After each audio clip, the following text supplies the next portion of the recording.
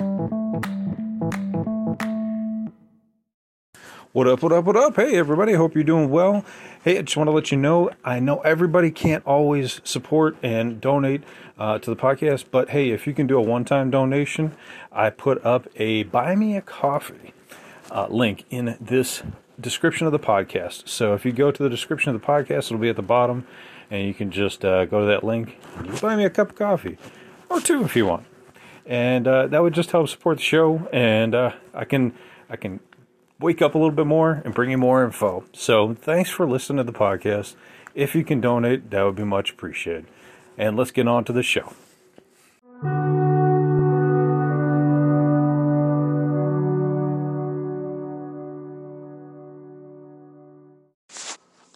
What's up, guys? Welcome back to Lockdown Universe, home of the bizarre, peculiar, and unheard of stories of UFO legend and lore. Hope you're doing well. Hope you're taking care of yourself. We've got an interesting one today. A story of a true account of an alien abduction in 1988. So going back to the 80s, where we had Madonna, Prince, and, Flock of Seagulls. Lots of good music back then. And the 80s, a great time for alien abduction stories. So this story actually comes to us from the UFO Casebook. Let me give you the address here. It is ufocasebook.com / true account of alien abduction.html. So I remember when I first started doing UFO research, UFO Casebook was one of my favorite websites to look up. They always had some really great stuff on it. It's changed since then, but there were a couple of just huge encyclopedias of abduction stories, and this was one of them. So this story is really interesting. I remember coming across this one, and I wanted to share it with you. It stuck out to me. So I'll start and kind of give you some information about it. So it happened in 1988, and the story is from someone who wishes to remain anonymous. And they state that they're going to read the story, and they spent some time trying to locate this person to actually get the interview. So the person that wrote this took some time, tried to find the individual who originally wrote this, and did an interview with them to get more information, more detail. So the story starts out in 88, and this individual would typically go to sleep about 8 p.m. each night, and he had to be at work at 5:30 a.m. every morning. So he made sure to get his sleep. But this night, he was woken up by a bunch of dogs barking loudly. He was pretty confused, and he woke up, and he stated he wasn't in his bed. He was actually in the middle of the street walking, and he found out that the dogs were barking at him. So it was at this time that he had no control of himself at all. The only thing he could move were his eyes. The next thing he remembers, he was walking to a wooden bike trail near his home. As he crossed a little bridge, he knelt down on one knee with two hands on his bent knee and peeked through some trees and bushes, and he saw a craft of some type. It was ball-shaped, with no lights, and landed underneath these huge power lines. He never saw the craft from the outside as it flew in the sky, and as he was looking at it, the craft opened up, and two smaller beings came out of the craft towards him. The next thing he remembers is boarding the craft, and as he walked onto the craft, two beings followed me into the craft, he stated. The craft was kind of cramped and dark, but was dark so you could kind of see neon lights in the darkness, almost like a black light.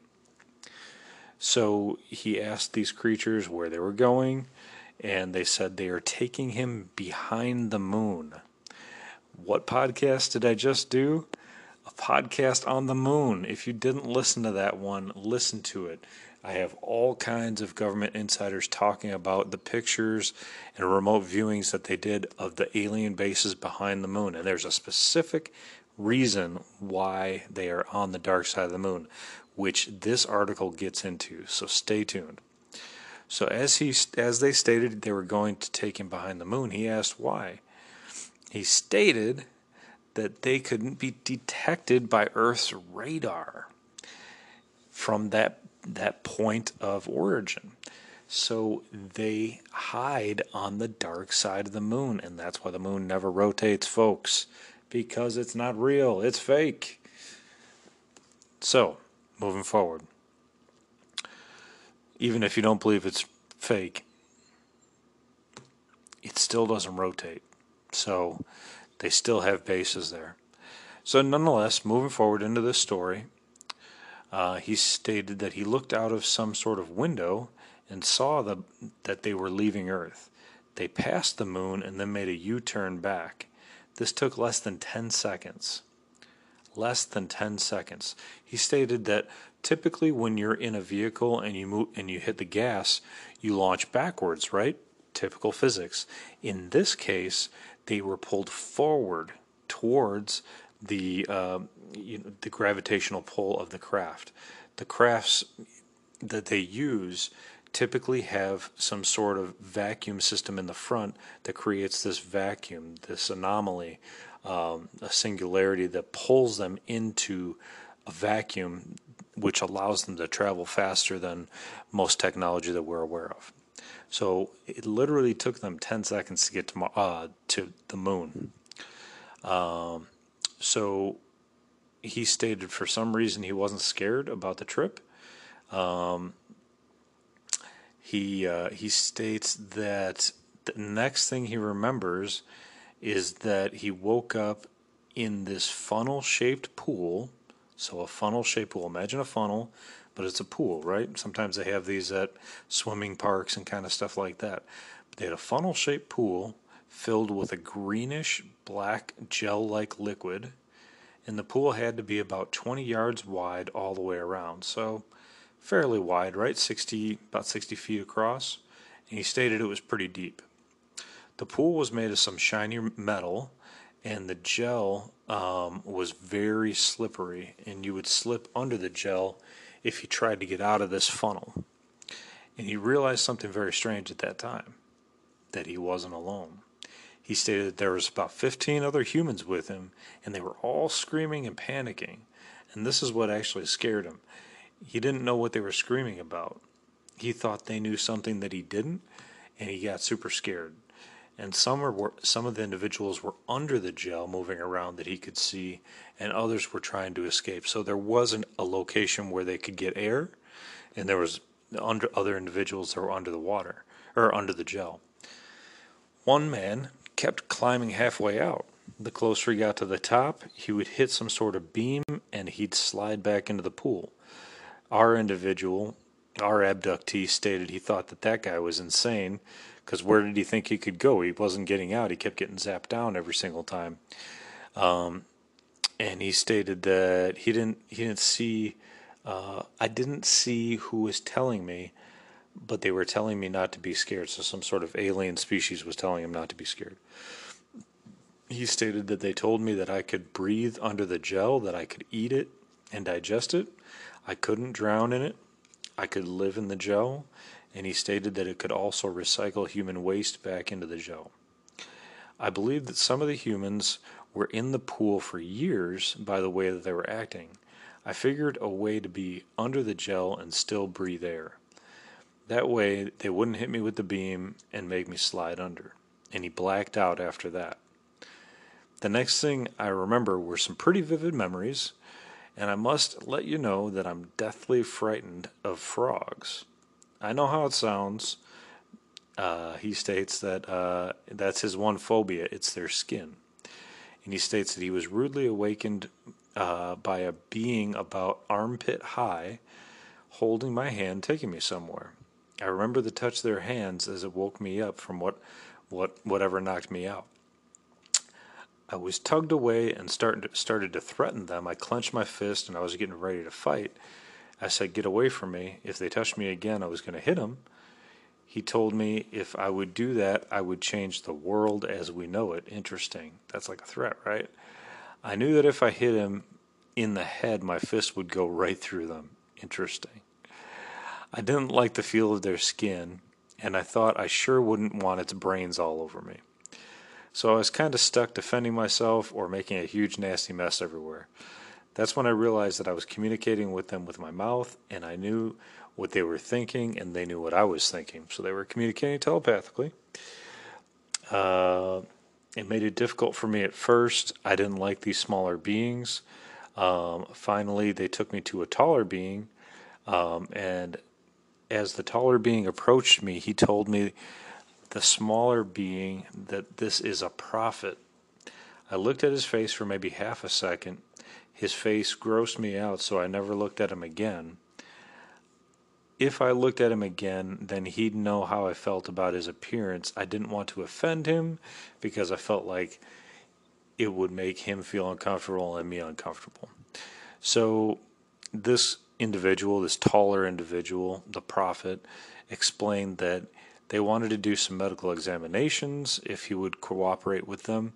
And he states, I made a deal with them that if they didn't touch me, hurt me, or scare me, that I would do it. And the prophet stated that they wouldn't hurt him, and he would also answer any questions that he had. So, seems like a fair deal. You get to answer a lot of questions about the universe, and you get to know a little bit more.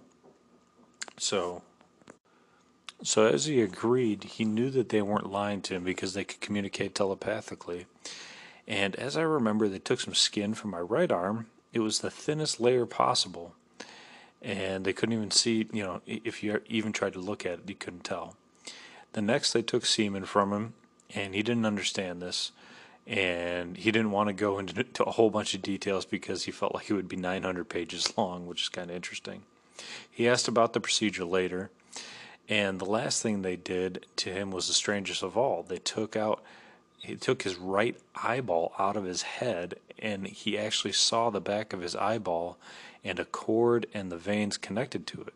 Obviously, he asked about that. Next, they put a small metal-like ball in his eye socket, about the size of a broken piece of rice. And he said, what's that for?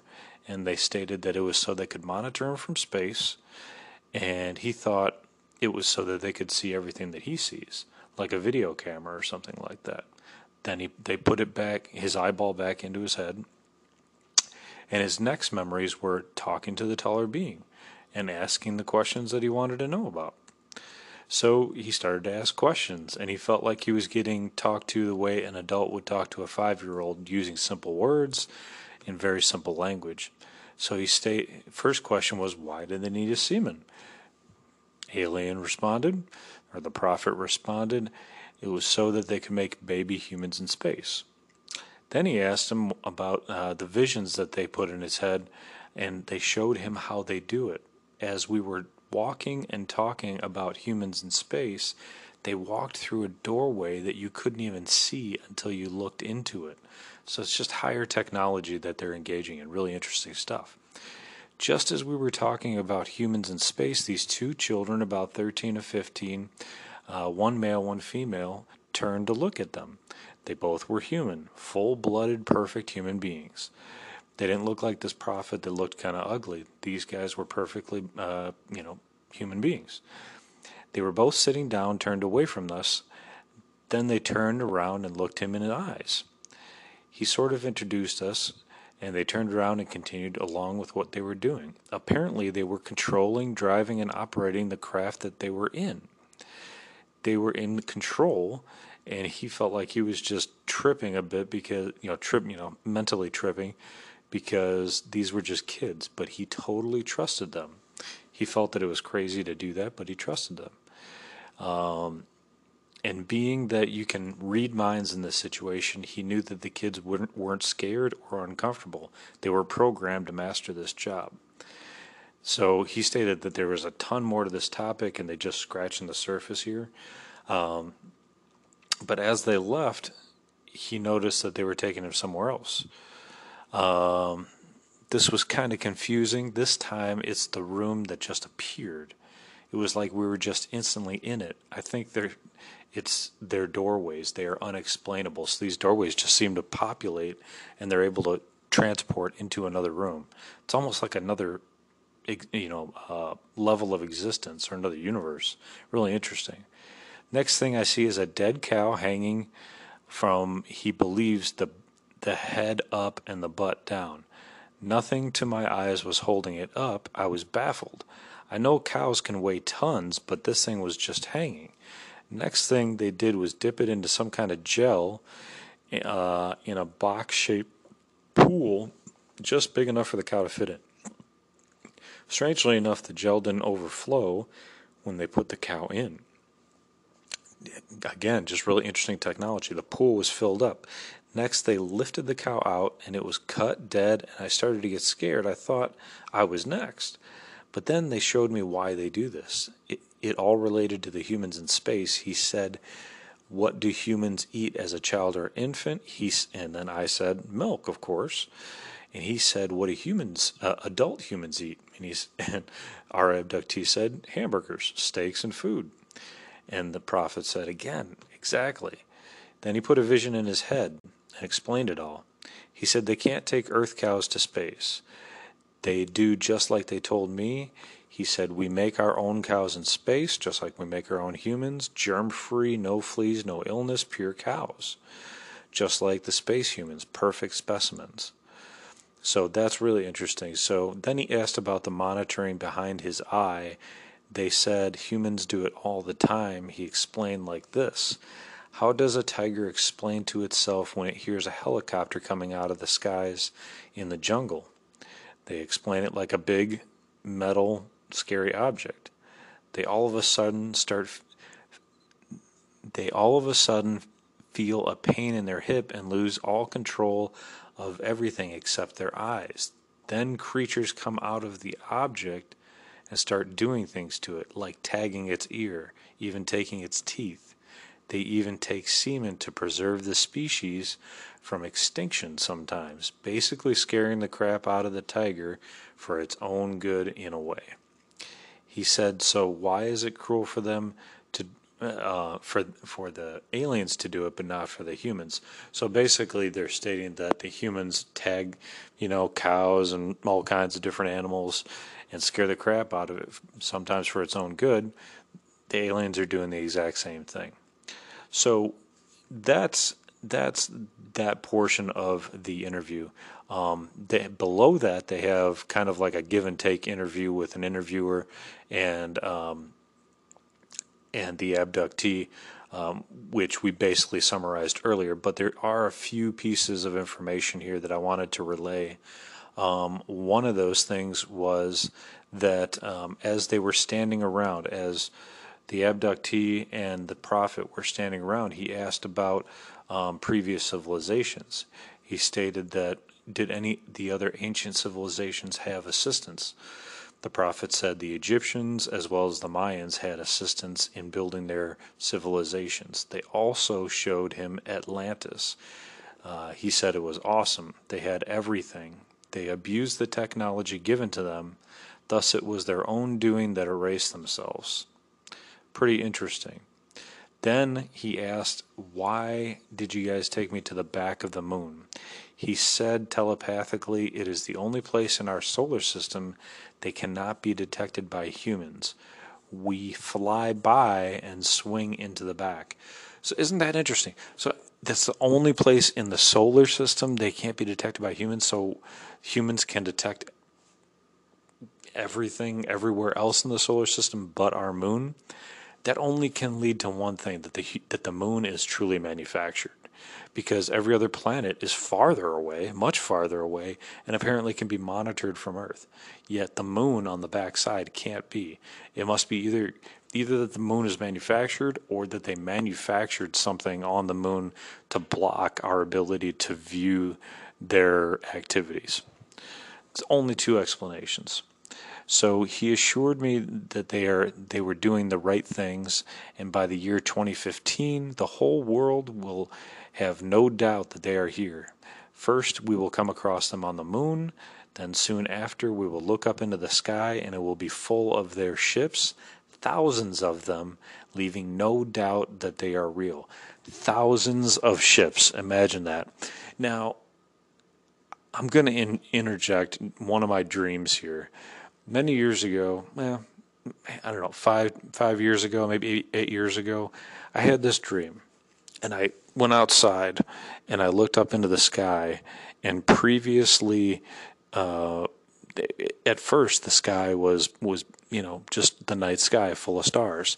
Then these ships that were cloaked immediately came into vision. They uncloaked and were visible, and there were hundreds of them zooming by past me in the sky, very visible, very fast, almost as if they were in a battle. It was fascinating. So just to read this and to hear another individual state that aliens are going to allow us to know that they're real and that there's going to be thousands of ships is truly fascinating.